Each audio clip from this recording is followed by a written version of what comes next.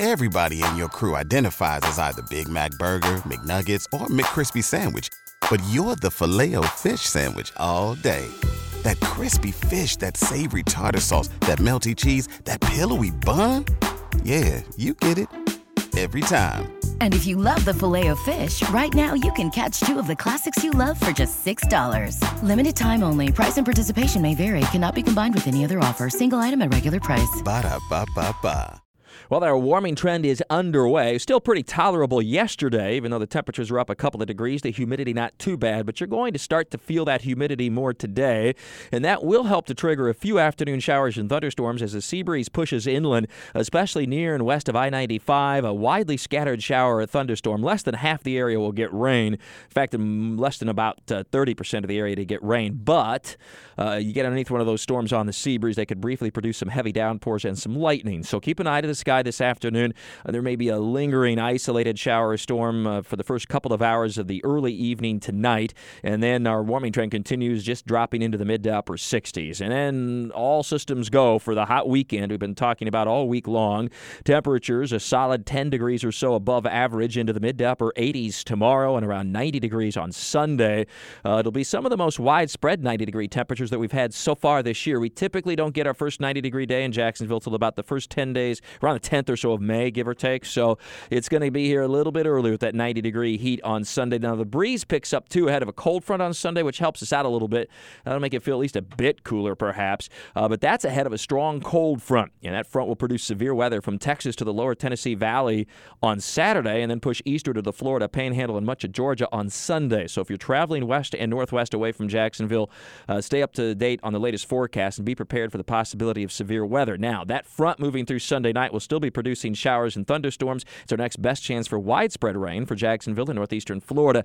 Given the timing of the front, it would appear that we're looking at a weakening squall line of thunderstorms pushing into the area. So some brief heavy downpours and some lightning. But we will have to still keep an eye out for maybe an isolated severe storm or two overnight on Sunday. But it would appear that the main severe weather threat, it will be to the north and west of Jacksonville with the peak heating of the day and closer to the upper level disturbance from the Florida Panhandle into Georgia and the western Carolinas. We'll keep you updated, of course, round the clock through the weekend. And then once that front moves through, a beautiful weather pattern change for a couple of days early next week. We'll have lots of sun. It'll be cooler and less humid.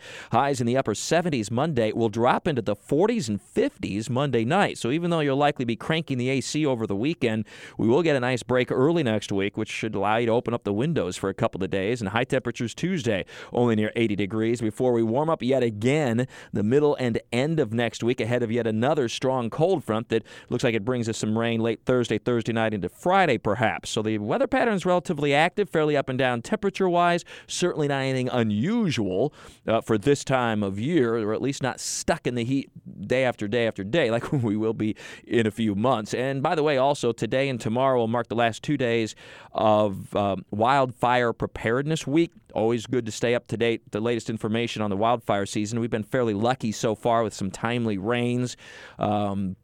And a relatively wet winter at least, but always a concern this time of year as the days are longer, the temperatures are hotter, the evaporation rates are greater, and we typically have less rain. So April and May, the peak of our wildfire season. Two of the biggest things you can do, number one, make sure you have a defensible space around your house and buildings of at least 30 feet from anything that can burn. And then secondly, planting vegetation that's native to Florida and therefore reasonably drought resistant. It doesn't burn as easily, in other words, if there is a wildfire.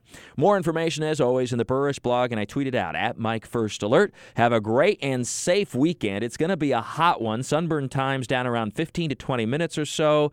The beaches will be a great place to go. Water temperatures have, by the way, been flirting with 70 degrees for the first time all year long the last couple of days. So just make sure you have the sunscreen handy and keep an eye out for those storms as they start to move across the area for Sunday night. Otherwise, enjoy your weekend with all the weather all the time. I'm Chief Meteorologist Mike Buresh from the CBS 47 and Fox 30 Action News Jack's First Alert Weather Center for News 104.5 WOKV.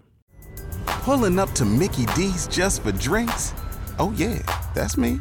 Nothing extra, just perfection and a straw. Coming in hot for the coldest cups on the block. Because there are drinks. Then there are drinks from McDonald's. Mix things up with any size lemonade or sweet tea for $1.49. Perfect with our classic fries. Price and participation may vary. Cannot be combined with any other offer. Ba-da-ba-ba-ba.